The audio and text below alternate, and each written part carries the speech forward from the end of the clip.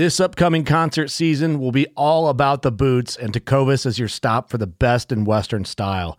Tecovas has seasonal and limited edition offerings this spring and summer, including men's and women's boots, apparel, hats, bags, and more.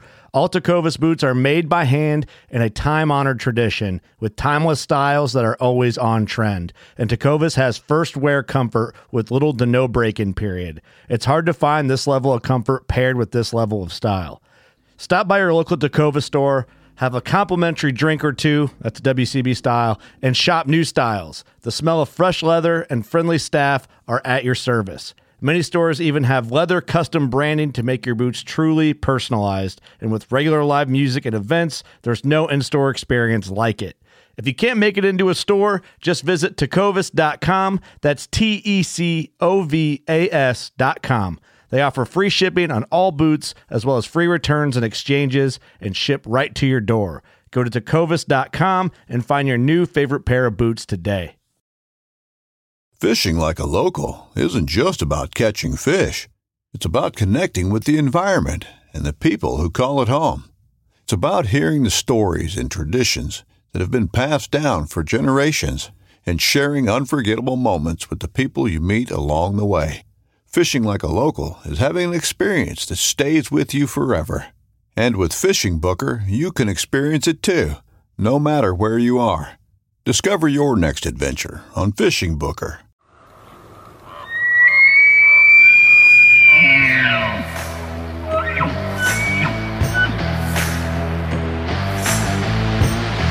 Just be sitting up there jacking Pepsi. I'm there for the pack out. You just got to pack me in. Committed to the boat early on. Like, I love getting close and putting up. You cover a range of stuff on here too, right? Like, we call this the THP World Headquarters. You know, my grandpa Roy Weatherby. I came into like that golden little pocket where there was like 4 or 5 different bowls. Just. You're Canadian? We're doing a Canadian podcast. My name's Douglas Bode. I'm Robbie Denning. Roy Candy. Right on. So thanks for hopping on the show, Trev. Yeah, thanks for having me. So like we were talking, texting back and forth there, kind of my plan to do this year was something a little different. I wanted to do something that I haven't seen anybody else do. It's basically going to be a 4-part mini series on calling elk.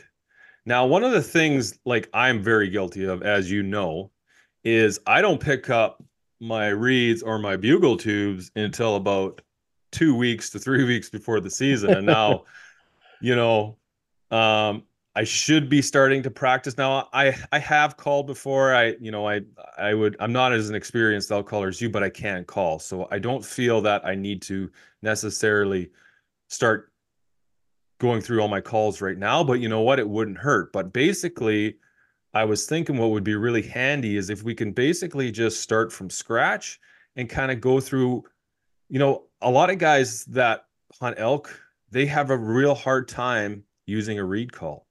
And now with your calls, you know, I use one call and that's it. One reed and that's it. I use it for cow calling. I use it with my bugle tube. So I just kind of want to basically, like I said, go through a couple calls. We're going to start from scratch. We're going to basically start with how to make sound, and then as these series kind of progress through part 4 series, we'll get into, some of the, more intermediate calls. We're not going to get into expert calls like you can do, obviously, because, that would take a lifetime. And you've dedicated your whole life to making calls and elk calling. And I don't think we need to go into it that deep.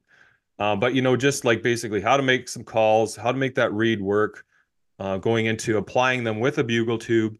And then from there, what calls to use and when to use them to be successful when you're hunting. Sure. Yeah, exactly. And being realistic, most guys, we should keep it pretty basic for them anyways. And the basic calls are that's all you really need to go out there and call elk in anyhow. Yeah, 100%. Like I said, you and I have talked quite a bit, and like I use just cow sounds mostly, and I've killed, Yeah. quite a few elk with just cow sounds. I mean, obviously, I really did struggle previously with other bugle tubes, but with your bugle tube and that little custom mouthpiece at the end, it really helped me with my bull sounds and stuff. So, but we Yeah. can get into that a little later. So why don't you Yeah, just start sure. off simply with like maybe just a couple of your calls, just tell us quickly what they are, and we'll just stick with those calls throughout this whole Okay. little series. And then you can just basically walk us through is like for the guy who just buys that read off the shelf, how to make a call. Yeah, okay. And if you got anything to add, Derek, just hop right in, buddy. Yeah, for sure. So I'll just hold up a couple basic calls here. So I got the Frolicker and I got the Sassy. So what these are, they're really light latex reeds. And you can see, if I hold it up, it's a really light latex. So for the basics and, guys there and gals that are learning how to call, find yourself a reed that says cow or calf reed. And that's what mine do. If I bring it up close, right here, they say cow or calf. Same with this Sassy. And on my new packaging, up in the top corner, I also put a little logo up there for, that's a little cow and a little calf. Cool. My bugling reeds versus that, they'll have a bull elk. Oh, yeah. Nice. So kind of gives you an idea just by looking at the card, what you can kind of expect. And that's going to basically tell you thickness of the latex as well. So bull reed is going to be thicker latex. Cow and calf reed is going to be thinner. So the thinner latex is always the easiest to learn on.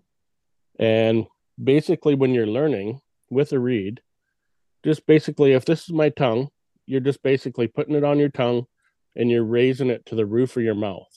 So the whole trick behind it, I'm keeping the tip of my tongue here.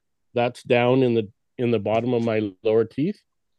And I'm actually arching my tongue up like this, not lifting my tongue up like that. Because the whole science behind using a reed is you're trying to get air to go across this latex. So by doing that, all I do is put it on my tongue and literally use the air in your chest and your diaphragm. And what I tell people, hiss like a snake. So you're literally going,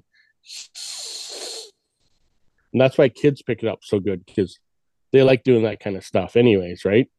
So when you put it on your tongue, basically, you don't even have to lift the reed up or nothing. Just kind of tilt it up just a little bit and start hissing. So literally go, and with the reed in, on my tongue, raise it up, keep the tip of your tongue down and hiss.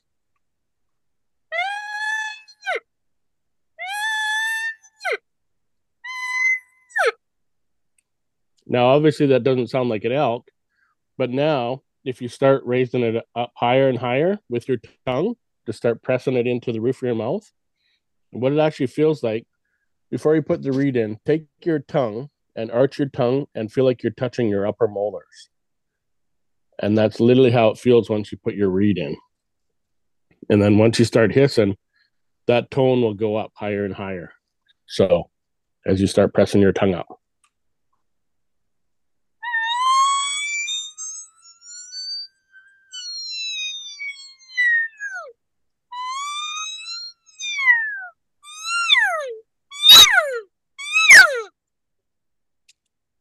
So that's kind of the whole basics behind it.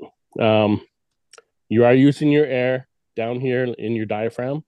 You're not using the air like if you're gonna say whistle, like you're not using that air at all.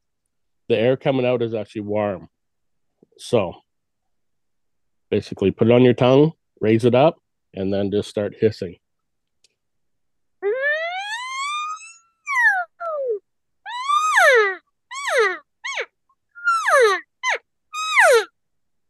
Now I see when you're doing that, Trev, you're moving your mouth. Now, is that like you're manipulating, when you're doing that, you're manipulating the sound coming out of your mouth when you do that? Or are you doing anything with your tongue as you're doing that? Not really. My tongue is doing all the work for me. Right. But as you close your lips and open your lips, you'll get more volume. So if you close your lips,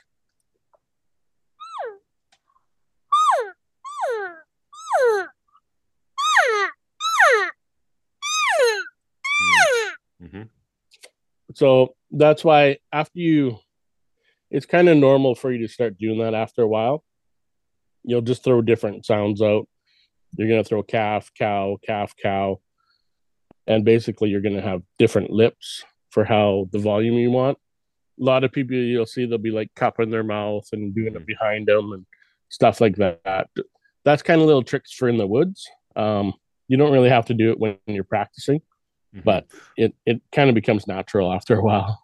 Travis, how do you what different call, like, is it call volume, or is it a distinctive tone difference if you're trying to say call using like a cow call versus like a calf call? Basically it's the same. So the air coming out is pretty much the same. You can add more air to get more volume. But to do a calf call, instead of like to do a cow call, you're going, ew, ew. To do a calf call, you're just going, ee, ee, ee. So if I put it in my mouth and show you a cow call,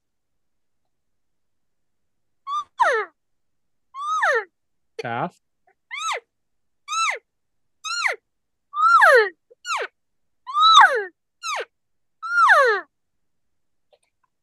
but you're basically, the air coming out is pretty much the same, unless you're trying to really amplify it. Then you can blow harder.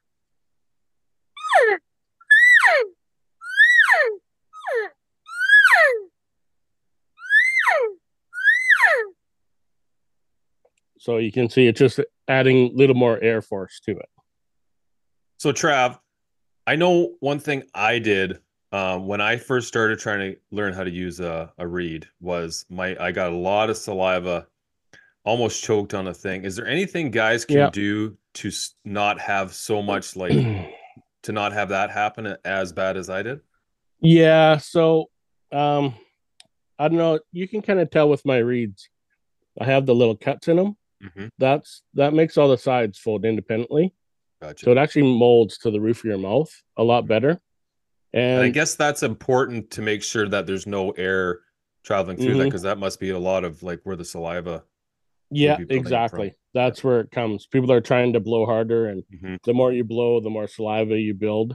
And the other thing, even I do it before I put the reed in my mouth, I'll swallow.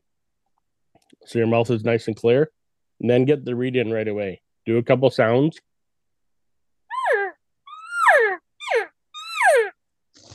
And then pull it out and always swallow down again. Even while you're calling, you're going to build up saliva, and it's going to be on the reed and whatever. If it gets really bad, just wipe it on your clothes and start again, kind of thing. It's totally natural for that to happen. And basically all I can say is do a couple calls, pull it out, and then basically, swallow your saliva down or spit or whatever you're going to do, and then go back to it. Right. For sure. Awesome. Okay. Now that we know, now that we got that, how to make the sound come out of the reed, what's next? Like, let's talk a little bit about bugle tubes, and then maybe we'll talk about using the reed with a bugle tube. Sure. Yeah. So the bugle tube, basically, this is a bugle tube. They're basically hollow. I can put you there. You can see right through it. And same on this end. So the nice thing about bugle tubes, there's so many different on the market. You just go to any store and there's 10 or 20 different ones to pick from. I like something kind of on the little smaller. This is called my mini rump shaker. It's the little rip, basically, is what it is.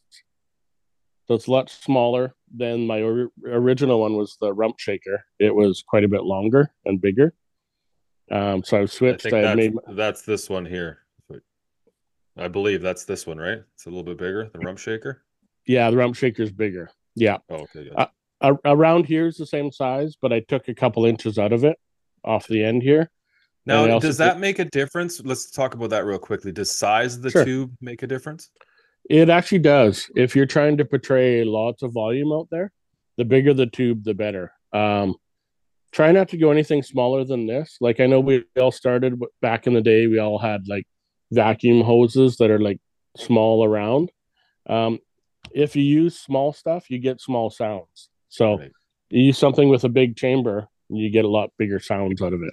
Now, is one harder to use than the other? Like as a big tube for more, advanced callers like yourself, world-class callers?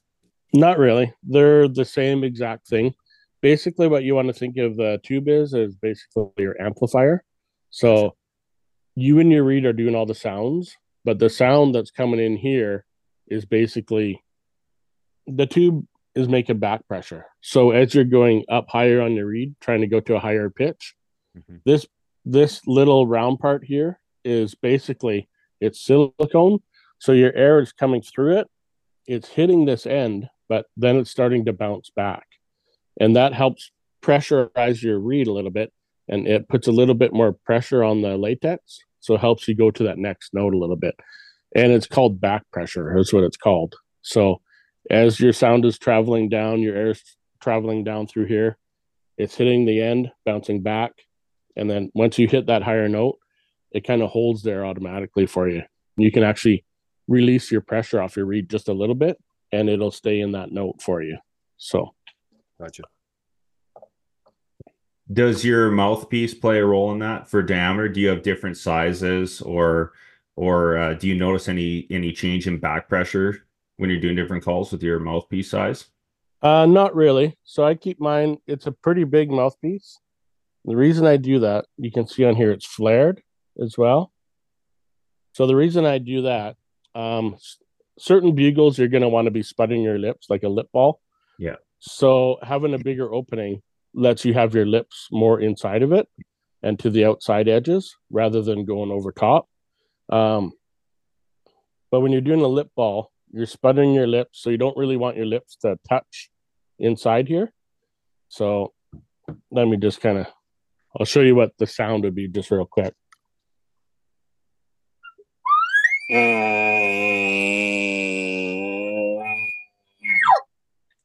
So that's kind of what the sound would be. So you're literally just spudding your lips really tight. They're together, and you're just is kind of what you're doing. But the minute you take your tube and you do that with your lips and you touch to here, the vibration's going to stop, and then your sound is all going to stop.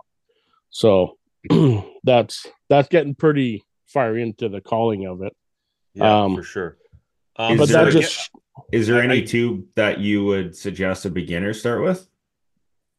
Not really. I would just say if you have a tube at home, or your dad has a tube, or your brother or someone in your family has one, just grab it and start playing with it. One thing I wanted to add was that I always struggled with the traditional tube style. Yeah. Now this little cup piece, now my screen is here, I'm going to switch the screen around here so the people listening can see it.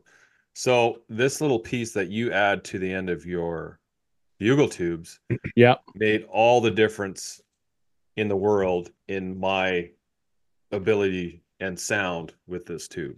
I don't sound nearly as good.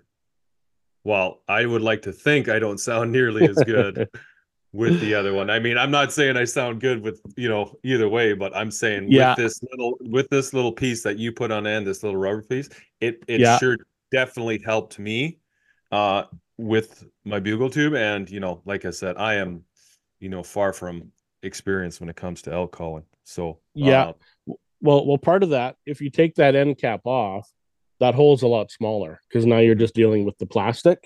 I have mine glued on pretty good, so I don't pull it off. But the hole is a lot smaller rather than calling on the end of here, and that's kind of why I flared it. I kind of did it for like creature comfort as well, but it does make a difference when you're calling. Gotcha, for sure. Okay, let's talk a little bit about using the reed and then applying the bugle tube to it at the same time. So kind of like what it should sound like make the sound you're making, and then what it sounds like when you're applying the bugle tube. Sure. Okay. So, and believe it or not, when you're doing cow sounds as well, a lot of times I don't do everyone through it, but I do cow call through my tube as well. So if you're just going to do a basic cow,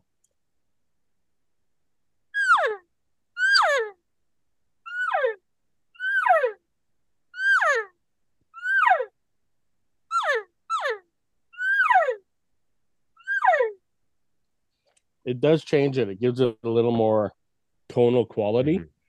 Mm-hmm. So I do use it for some of my cow calls, obviously not all of them, but where it really starts to shine is when you start doing your moans and groans and chuckles, and then obviously right into your all out bugles, your location bugle, advertising bugle, all those ones, they all have special names to them, but you pretty much have to have a bugle tube to do the sounds properly. I mean, you can just do a bugle with your reed, but it's not going to sound the same, Yeah, so for sure. So are you, nothing's changing though in that sequence. So when people are making the sound, they're making the exact same sound, but they're just applying it to their lips. They're not jamming it on their face, so it's like really hard and tight. They're just gently pressing against the lips, right? Yeah, just basically, I'm not pressing my lips into it. They're just up against it.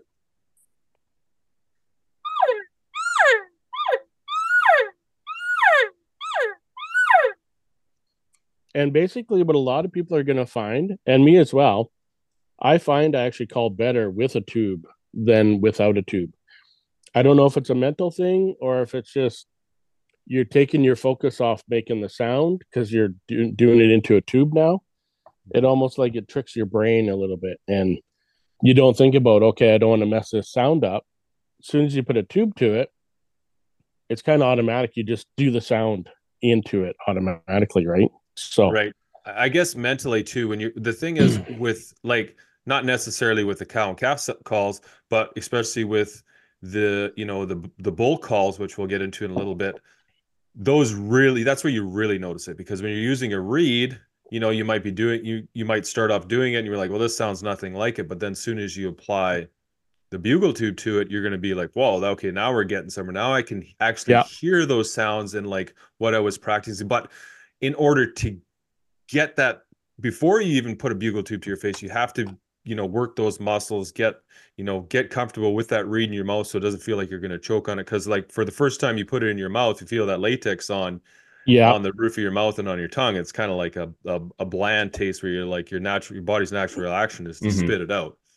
Yeah, absolutely. So make sure you get those go through the first processes, and then, but yeah, once you start adding a bugle tube, it is definitely good, because then you can start, understanding what you've been practicing before. You start to make, you start to, hear the sounds that you've been making, and they sound more like you're, imitating the out calls. Exactly. Yeah. And one thing I want to point out, people are going to start out with a cow and calf reed, like we talked about, and then they're going to advance to like a bugling reed. So this what's that one there? The Chaos? This one's called the Chaos. Yeah. So the difference between them, they both look the same. If I hold the reeds up, the reeds both look the same, but they're totally different. The latex that they're made with, this one's really thin latex. Remember, it's for cow-calf sounds, so you're going to get higher pitches right away. This one's a 04 latex, so this is basically a middle-of-the-road latex that you're going to pick up at any store.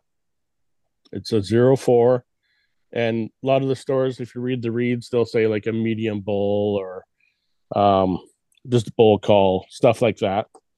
The reason they're saying that is because once you start going to a thicker latex, so this one here is a 0.25 latex. This one's a 04. So almost double the thickness. So if you try doing a cow call on this one, it's a lot harder because it's made to bugle. So a cow call.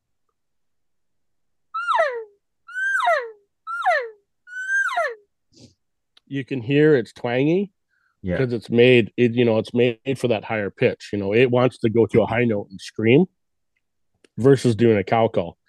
They're really good once you wear them out. So once you wear them out, don't throw them away because they become a really good cow call.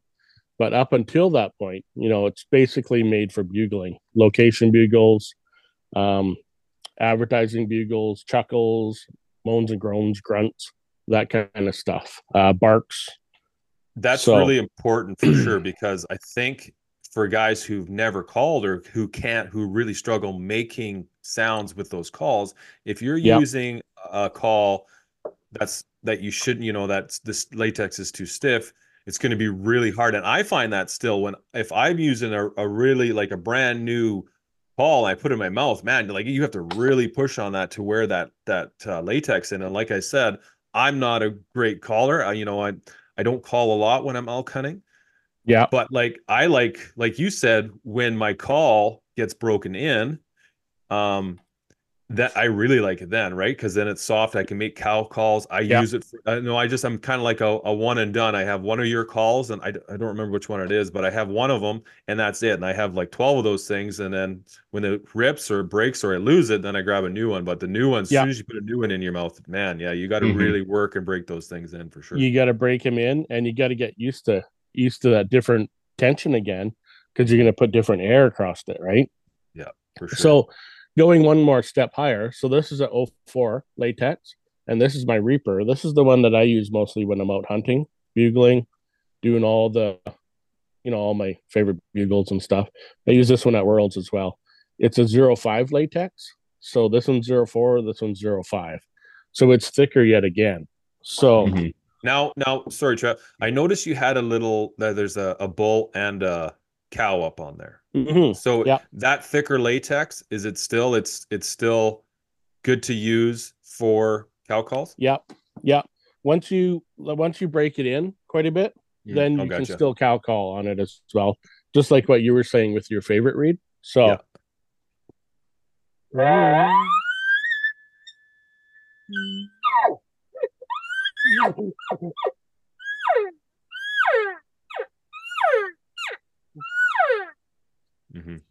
So it does take a little bit to break it in because it is a thicker latex. But believe it or not, I got guys that phone me and they want to buy the Reaper just for their cow call.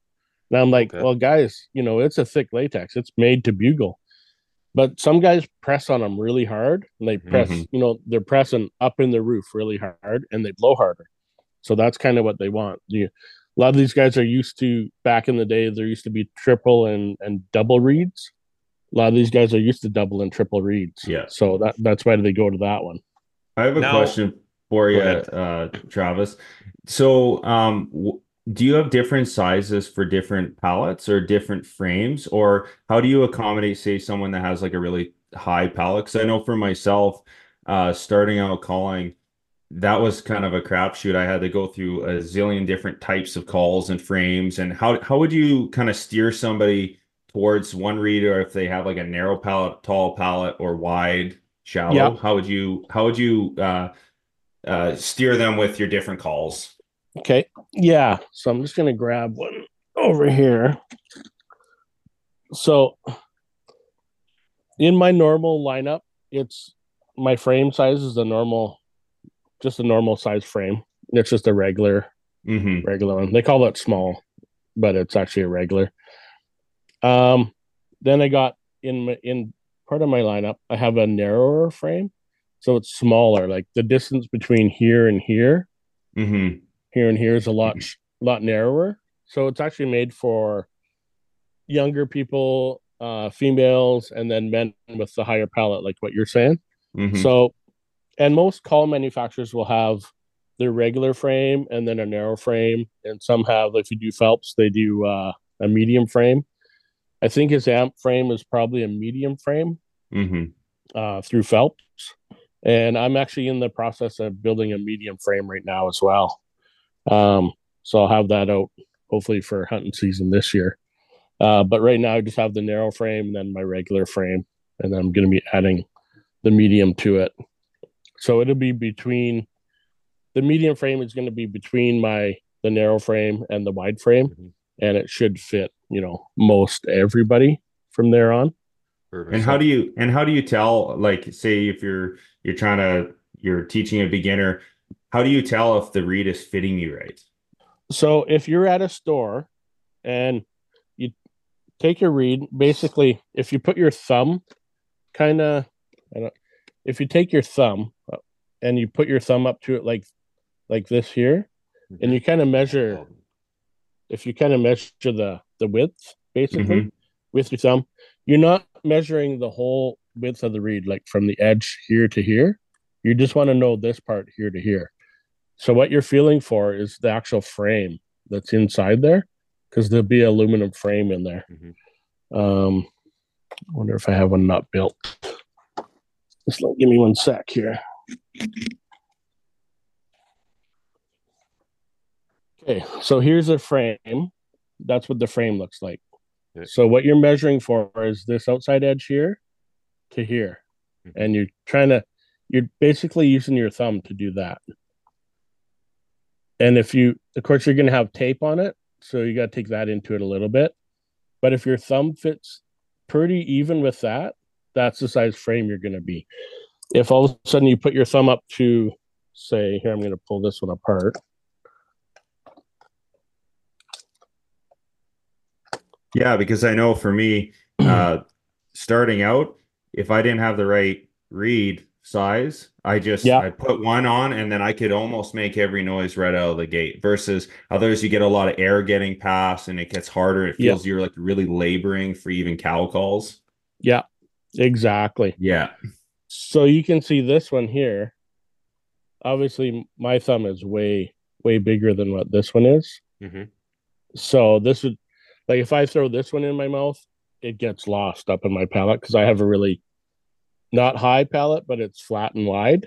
So that's why when I throw this one in, this one fits my thumb pretty good to where the frame would be. Awesome. So that's kind of one quick thing you can do at the store.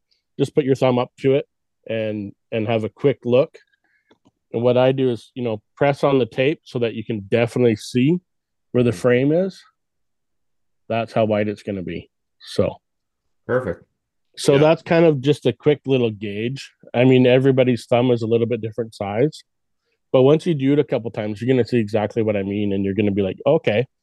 And then from there, while you're at home, take your thumb. So you know how big your thumb is, put it up in your palate like that, like literally touch the roof of your mouth, and then go side to side. So, and what you want, like on me, I have about 1/8 of an inch on each side when I go back and forth. My thumb isn't touching my upper molars instantly. I have to go back and forth a little bit. So that's going to give you a really good idea. As soon as you go to the store now and put your thumb up to it and go, okay, well, dang, that's going to be pretty close. So, it'll save you $15, buying one just to go, get it home and go, man, that thing doesn't even fit. Yeah. What a waste of money. Right. So, yeah, for sure. That's a great tip. Okay, so now let's talk a little bit about the bull sounds. Everyone's favorite. Like I feel like everybody, as soon as they pick up a bugle tube, they just want to rip. They just want to rip bugles and rip, chuckles and all this stuff. But let's just start out basically from the basics of like, now that we learned how to make sounds with our reed, we know how to make cow sounds, calf sounds. We know how to apply the bugle tube. Let's talk a little bit about how we make the bull sounds. Okay. And we don't need to go through them. I think, just the regular bugle, and then later on at the, in the very end, we'll maybe just apply a chuckle. And I think that's probably good, an overload for everybody. Like I said, you're just going to take a lifetime to learn, lip balls and all these advanced calls. Oh yeah. So what I'll show you, it's something we call the siren. It takes you from making a tone on this reed to being able to have a cow sound and a bull sound. So the siren is, you just put it on your tongue, you go all the way up to a high note, and then you come all the way back down. And you take a big breath when you're doing it. So clean your spit. Big breath in, fill your diaphragm, and then I want you to do this.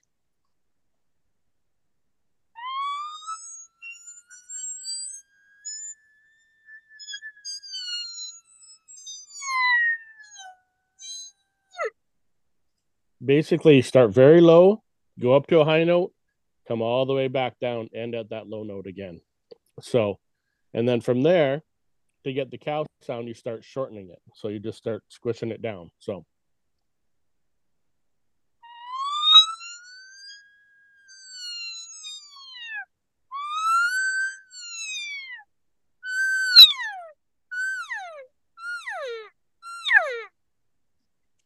So see how I took the siren, I just squished it right down to a cow call.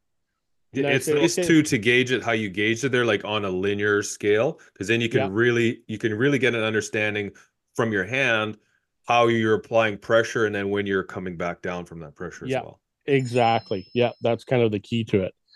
Now everybody says, well, how do you get a bugle out of that? So remember, you're taking it up to the high note. From there, don't come back down. Now just end it with a with your voice. So it's which was the and then that part I found, like, that making that grunting noise. Yeah. You know, what I did, I just practiced making that grunting noise with the reed, like just the regular, just making Yep. that. And then because I've really struggled getting that out of the end of that sequence. So you're going up high, coming down, and then like throwing that out there to just like dropping it, you know, like a mic drop. Yeah. Yeah. Yeah. So kind of practice it without the reed even. Just, force yourself to go, "Ugh, ugh." Some people can't do it. I go to trade shows and I do seminars all the time, and I get the crowd to do the grunt with me. And, I'll say, okay, look, do a grunt. Ugh.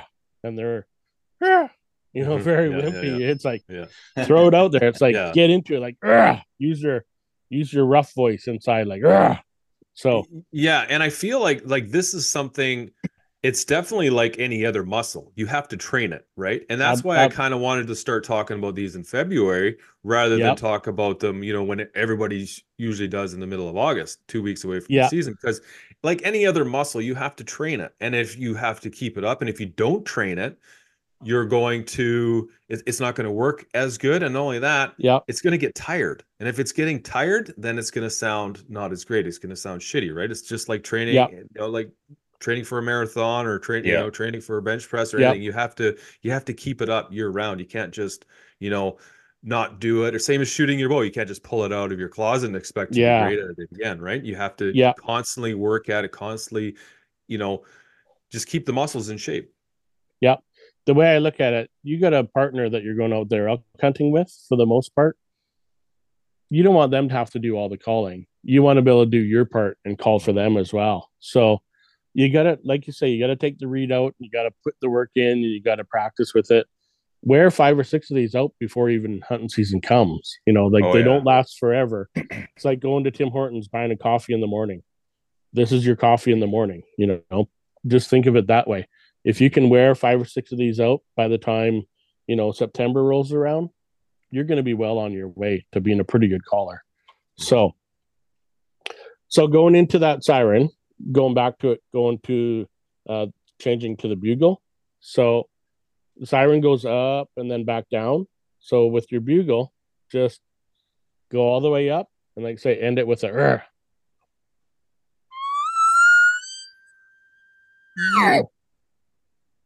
and that's all you have to do. That's a perfect location bugle right there on its own.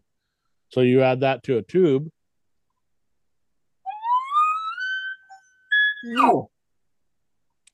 Now you got a bugle. And if there's a bull out there within earshot and he hears you, good chance you're going to get a reply from that. Mm-hmm. So how does that different from like a challenge bugle? So a challenge bugle would be more, you'd go more into like a growl. Advertising bugle has more of a growl on it. So there's different stages. So you got a location bugle. And then an advertising bugle would be growly.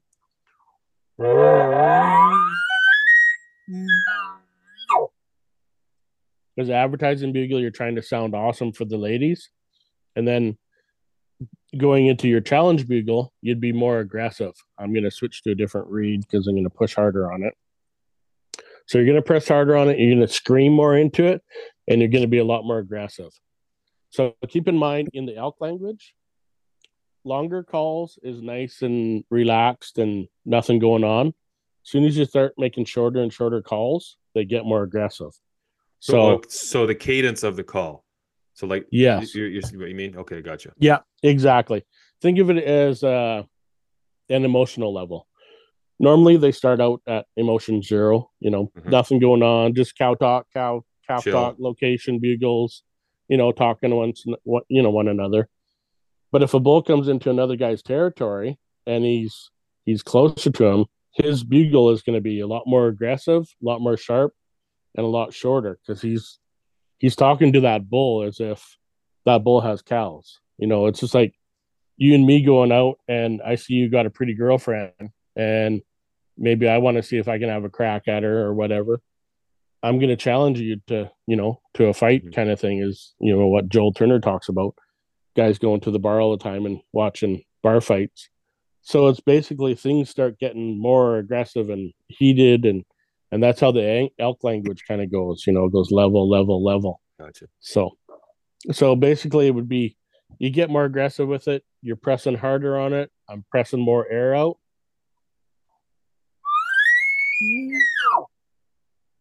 Throw your voice in a little bit more. You can do the growl, or you can do a lip ball. It doesn't really matter.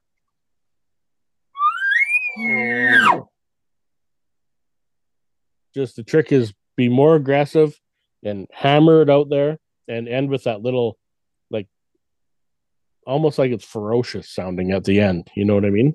Mm-hmm. Gotcha. That's more of a challenge bugle. So yeah. Okay, cool. So now let's put this all together. So let's talk a little bit about what calls to use and when to use them. So let's just start with, I think maybe we'll just go through the same sequence we did building up to where we are now. Let's talk about like cow and calf calls. When's a good time to use those and when's not a good time? So good time for a cow and calf is all year round. They're doing normal, like even right now they're out there. The herds are in Alberta. They're herded up big time. They're 200 and 300 right now. So if you go out there in the morning and you're, pretty close to them, you're going to hear them chippering back and forth all the time. So you can never go wrong ever with a cow and calf call. The only time I kind of shy away from a cow sound is when it's, September 10th on.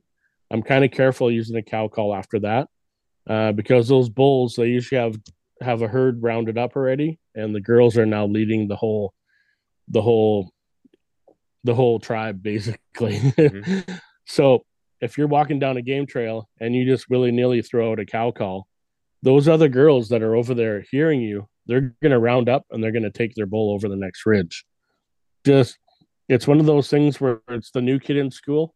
You kind of have to pay your dues, when you're a new kid in school before you're accepted into the little cliques. It's the same thing walking through the cow woods down the cow trail, making a cow sound. They're going to hear you 9 times out of 10. It's the girls that lead the pack, and they're going to literally go out the back door on you. And then that bull's going to keep bugling to you, but now you've turned that bull into a runner. And we've all had that where they're going over the next ridge, but you still bugling at you, and you think, okay, I'm going to close the distance. I moved up 200 yards. You cow call to him again, and he bugles again, but now he's 300 yards. Man, I got to move faster. So you cover another 250 yards. Cow call to him again. Now he's 400 yards away. He bugles back, but now you're going, man, what do I got to do? Like, they keep going away. Put your cow call away. Yep. Switch to a bugle. Okay. Yep. And the only way to really turn those, you have to sound very, very aggressive, more so than what the bull they have already, for those cows to want to turn back and go, okay, dang, that dude sounds really awesome. Maybe we should give him a chance to go have a look at him. Oh, so that's the only way to turn that herd back around and stop that bull from going away and away. So in that instance, I'm walking down the trailhead. I'm throwing cow calls out. They respond back to me. I do it again. The bull responds back to me again. But now all of a sudden, I keep it going, and I realize that they're walking away from me. Yeah. Pull your bugle tube out. Hammer that. Now let's talk about that a little bit. In that scenario, what kind of bugle should we be doing? I would be doing what's called the advertising bugle. So it's that's the one we already went through previously. Yep. It's basically one step up from your location bugle. Mm-hmm. The only difference is you're shortening it up just a little bit and you're growling at the end. So location bugle, there's no growl at the end, maybe just slightly, but nothing really aggressive.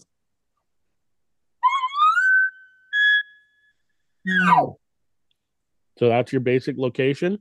Now advertising, you're going to short it and you're going to growl. And a lot of times I like to growl at the start of it as well. So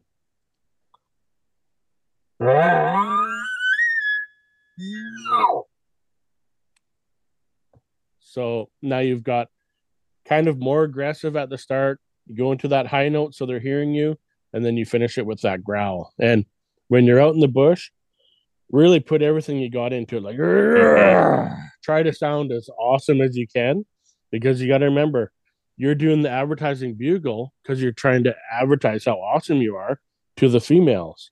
If they think you're awesome, they're going to come and have a look at you. If they think, oh, he sounds like a little Spiker Dink, they're not going to turn and come and look at you, right? So you want to try to sound pretty big and aggressive, worth their while. Yeah, and that's where it comes back to what we were talking about previously, is that's why it's important to practice now to build those muscles up. Because again, if you're, when you really call and really are calling, and if you're calling for a lot during a day, man, you get tired quick. You wouldn't believe how fast you get exhausted, and winded just making those calls. So it's really important to practice these now, build up that muscle and to keep it throughout the season. And not only that, you're hiking up these trails, and usually they're going uphill. So you're tired, you're winded. You've been following them for, a couple, 200, 300, 400 yards already, bugling at them. Now you're basically, what if you've turned that bull and the cows start coming back? Now you're going to have a heated battle with that bull. So, holy man, you went from them running away to all of a sudden, man, I'm going to get in a fight with this bull. And that fight, that bugling match could be half an hour. It could be an hour. It could be 2 hours, Yeah. By the end of 2 hours, you're just like, oh, I'm going back to the truck because I'm exhausted, right? And your buddies are looking at you going, well, we just had an awesome bugling match. Like, why are you tired? How come you... Dude, I've been putting everything out into this, fighting with this bull. Yeah, for sure. So let's talk a little bit about that, and we'll get into a couple more scenarios. So now we get the bull back. What kind of call should we do now? Do we maintain that advertising bugle, or do we switch it up? Yeah. The only way you're going to call that bull back in now is you got to stay aggressive and keep shortening your bugles a little bit more, and really start raking trees, it's all in the advertising sequence. Basically, you got to just advertise and advertise and advertise until you're blue in the face. And finally, that bull, either he can leave his cows and go the other way, or he can come and face you and see if he can push you off. That's their only option, really. So 9 times out of 10, that's when you're going to get that bull to turn, and next thing you know, he's coming right at you. Yeah, for sure. I was going to say, around that time, I don't feel most bulls aren't going to take off unless they've had their ass handed to them quite a few times. Yeah, exactly. Yeah. They got nothing to lose. They had to gain their girls, and now they got to fight to protect the girls, right? So, and being the out caller, that's where most guys fail, because now they switch back to their cow call and they start going, thinking, well, now this bull's in love, I got to give him a cow call. The exact wrong thing to do, because now you're turning the girls away, and they're going to go away again. So you just wasted all that time trying to get the bull to turn and come back. You got to stay aggressive and push him and push him and push him. And that's the only way. You got to back him into the corner, and then he's going to have to fight. Cool. Very cool. Okay. Now let's do another scenario. So now you said not to use that. So let's say it's September 15th. You're walking through the trailhead. What's kind of walk us through your sequence of events?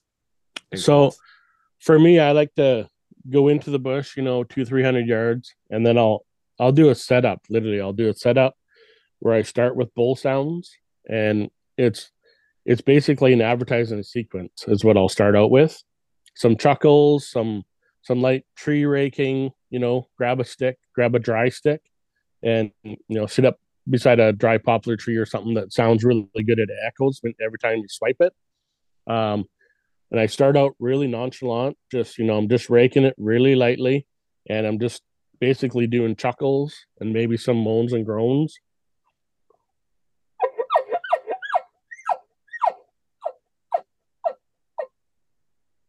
Just some chuckles like that. Rake the tree, do a moan.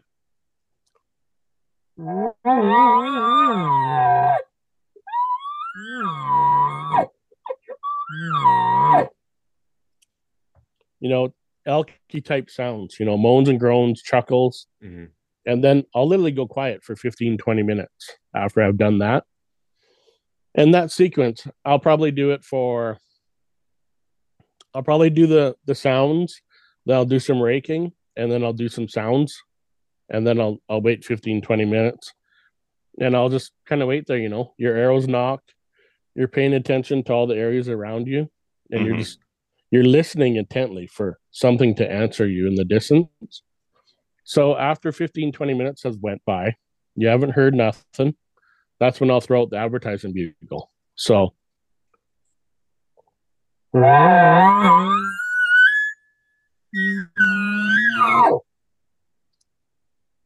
throw that out there, and then I'll go back to doing some more tree raking, and then I'll probably end it with a few moans and groans, stuff like that.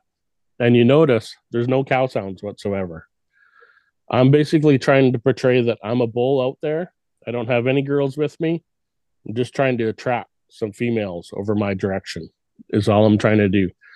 And when you portray that, those bulls that are out there in the distance, they're going to hear you advertising. They know exactly what you're doing. You're trying to attract cows, and their automatic thought in their head is, gee, maybe he's got 2 or 3 cows already. Maybe I should go over there and have a look, right? Yeah. So those bulls, that's why I do this. Those bulls that are in the distance, they're thinking females instantly. That bull sounds good. He's going to have females with him. So now those bulls are coming in, and 9 times out of 10, they'll bugle or they'll chuckle before they start moving. And then they start coming your direction. Cool. So it sounds boring. It sounds boring for a lot of people, but when you go into an area that you've scouted, and you've had to have scouted these areas like you do, Kevin, I know you scout a lot. You're going into elky looking spots, and on their way in, you're looking for that fresh green poop and stuff. And if you see that, you're like, oh, the elk are here. You go in and you start doing these setups. Every time you call, you have that feeling inside like, man, I'm calling something in this time, like no matter what, right? So it turns those boring acts of just doing it into holy crap, man. Like there could be a giant 7x7 here, and he can hear me. Yeah, so for sure. So when you're walking into these areas before you start your calling sequence, I'm assuming that there's a lot of intentional, it's very advantageous for you. Like say you were bow hunting, we want to be going into an area. We don't want to be walking into like a real thick area and then start calling, because if all of a sudden if a bull shows up, we're not going to have a shot. So we want, you're walking into an area, you're having a lane, you're calling in towards that lane, stuff like that, right? Yeah, absolutely. So how it works in the elk woods, if you're walking through a game trail and it's really thick, stuff like that, but then you come to kind of an opening or a clearing where there's just scattered willows and trees and rose bushes and stuff. Basically, if you call right from there, the elk are going to come to the other side of it, and they're going to basically stop and start scanning the area, looking, okay, the sound's coming from over there. I should be able to see that bull that's over there. So the worst thing you can do is come to a clearing and stop and set up and start calling right there. What I like to do is get to that clearing, scan it out a little bit, make sure there's nothing that's out there, looking at you. Go to the other side of it. And just as you're getting through that clearing, usually it's a little bit thicker right at the start of it, but as you get into it, it opens up just a little bit more.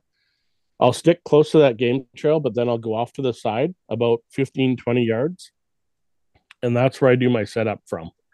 So you don't give them a chance to come to the clearing and hanging up on you. You're already through that spot. So. Gotcha. What about if a bull, you're calling in a bull, he's calling back to you and he gets hung up? Let's talk a little bit about making him commit that little extra bit. How do we get him? What call do we use to get him to come now? Just make that last, 10, 15 yards or 15 feet even to where I'm going to be able to get a shot. Yeah. So if you're by yourself, that's a really hard scenario to overcome. If a bull's hung up on you, you're pretty much going to have to, what I let him do, I let him hang up, let him do his thing, and then I let him move off. And then I'll bump up. And it's all about your setup. You have to establish a really good setup if you want to call that bull in. So I'll literally let the bull walk away, If he's bugling, great. You can keep tabs on him, how far he is away from you. But even if you don't hear him, let him walk away, give him 20 minutes, give him half an hour, and then I'll bump up, say that little distance where he was already. Really slowly, you're walking up that game trail, just tippy-toeing up it, basically. A lot of times I'll have an arrow knocked at the same time that I'm going up there because you're by yourself. If he all of a sudden is standing there to the side, you're only going to get one shot at him. So once I get to where I feel I have a better spot of calling him in again, I'll literally start with raking again. And I'll go back to being kind of not too aggressive because I don't want to scare him off further if he's already hung up on me, because if a bull's hanging up on you, it's probably because either he's got cows or he's a little bit intimidated by what you're sounding like. So when you've moved up, the raking sequence you're doing, don't just, absolutely destroy a tree. Just kind of go back to just raking and advertising. And then what I would do is, go back into that chuckle and see if you can bring him back in. Because a chuckle is basically, it's the sound to them. It's basically saying, everything's okay. Come on over, bud. Let's mingle a little bit is all a chuckle does. So awesome. So we never covered that. Could you quickly just give us a demonstration on how to do that, Paul? Yeah. So a chuckle is kind of a 2-part series. It's you're using your reed, you're going, "Eh," and then your voice is sucking in. So the reed is going out, "Eh," and then your voice is coming in, you're going, "Eh, eh, eh, eh, eh." So you're actually using your voice to make that sound. So kind of like, and then you just speed it up. So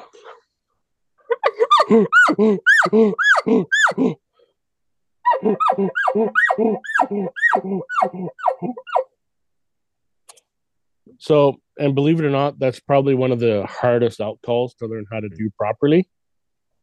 When you first start out, you're just going to go.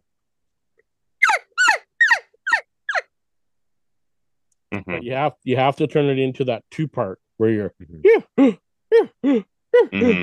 So it's not easy to do. Yeah. You have to have good pacing too and rhythm with it. Yep. And if you can hear, like what you said, they're pacing. I'll start out slow, then I'll go fast, and then I'll end up slow.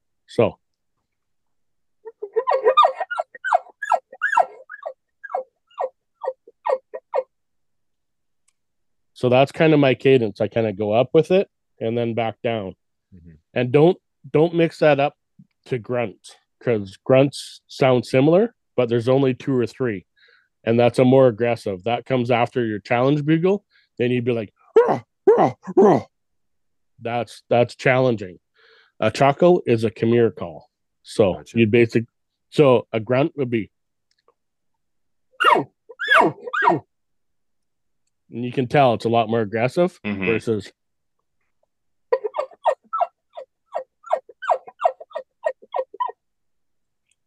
big difference. Yeah. And I guess that's extremely important because obviously if you're trying to invite a bull in, you don't want to be making threatening sounds. Exactly. Yep, that's right. And Travis, is there a certain level of latex that you're going to want to be using usually when you're getting into that level of calling that's going to have the durability to hold up? Yeah, that's when I would switch and go to my Reaper. Honestly, I'd go to my thicker one, and just stay with that. Yeah, because at that point you're not worrying about making cow calf stuff. You're worrying about making bull sounds, and with that reed, you can do all your moans and groans, your chuckles, your screams, your lip balls, your location bugles. And then if you have to, you can switch it to a cow call. If say that bull's walking through and all of a sudden he does come into your sounds, well, now he's walking between your shooting lanes and he's entering it. Now you can either give him a cow call or a bark. So you never want to shoot a walking elk, no matter what, because one of their strides is equivalent to 3 or 4 of ours. So they can cover, 5-6 feet in one step kind of thing. So always give a little or a bark anything like that, by the time they're coming into your shooting lanes, you're probably at full draw already. So you're going to be at full draw, and all you got to do is just, you're going to have a reed in your mouth. You're at full draw. They come into your lane. No. Yeah. And it's gone, right? So yeah. And especially with bow hunting, learning to use the reeds is very important because, like you said, we've all, there's times, everything happens really quickly when you're in the elk woods, and like you need the ability to stop elk sometimes to get that shot. And like, yes, you definitely do not want to shoot on a moving animal if you can help it. But that's a really good point. And the trouble is, like, a lot of us go out there and we struggle. This year it was tough. It was plus 30 when we got out there, August 25th till September. I think it was September 8th by the time it started finally cooling down. So it was plus 30 the whole time we were out there. If you finally do get on an elk and you call them in, you don't want to mess it up just because you didn't have a reed in your mouth and you couldn't stop them. So really think about that prior to, what, with everything that's going on. If you got an elk coming in, have a reed in your mouth and be ready to stop them in your shooting lane. Because, nothing more frustrating than going out there for your 7 or 10 day hunt and you don't call anything, you don't hear nothing. It's frustrating. So that one time, it takes 5 seconds and everything turns around and boom, you got an elk coming in and he's going to be in your lap in 2 minutes. Right. So, yeah, for sure. So, and that's the thing is, like, you never know when elk are going to show up. And like, if I've had instances where I've been sitting there calling elk, and all of a sudden I get up and go to walk away because I think nothing happened. And I turn around and I bump an elk because I'm like, he was coming in. He was coming into my calls. I just wasn't patient enough, right? But, I mean, that all comes with experience. It does. And don't feel bad about that because that happens to me every year.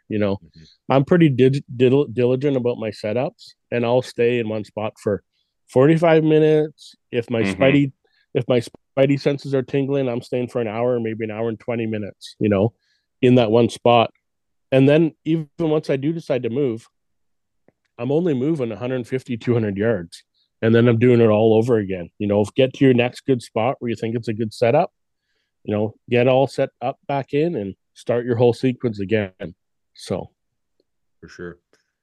Awesome. Okay, Trav, question. If guys go into your webpage, what 3 calls would you recommend?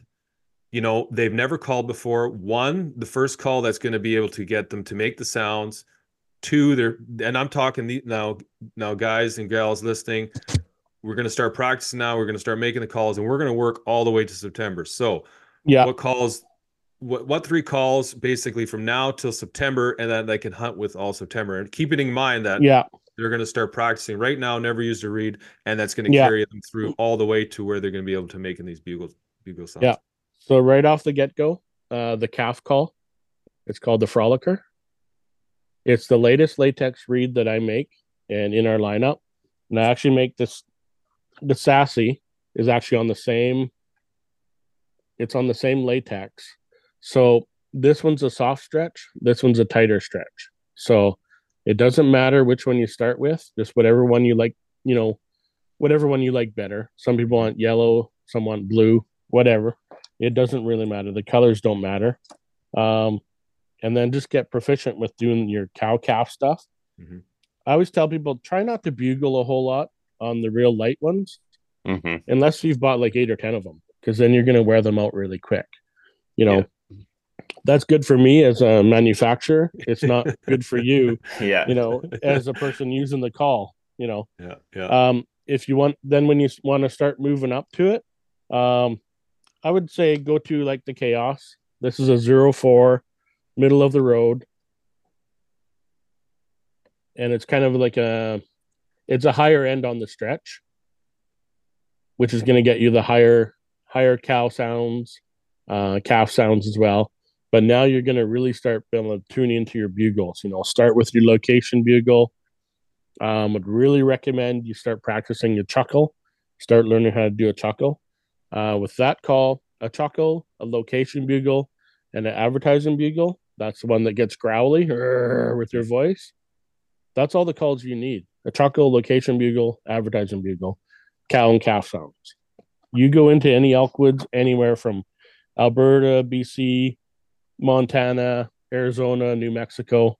It doesn't matter. With those sounds, you'll be able to call in and have a really good chance of harvesting elk with just those sounds. Awesome. Okay, and those are available at WapityRiverOutdoors.com, correct? Yeah, WapityRiverOutdoors.com. Perfect. Yeah, or just click the link that's coming up right now for you, those of you who are watching this.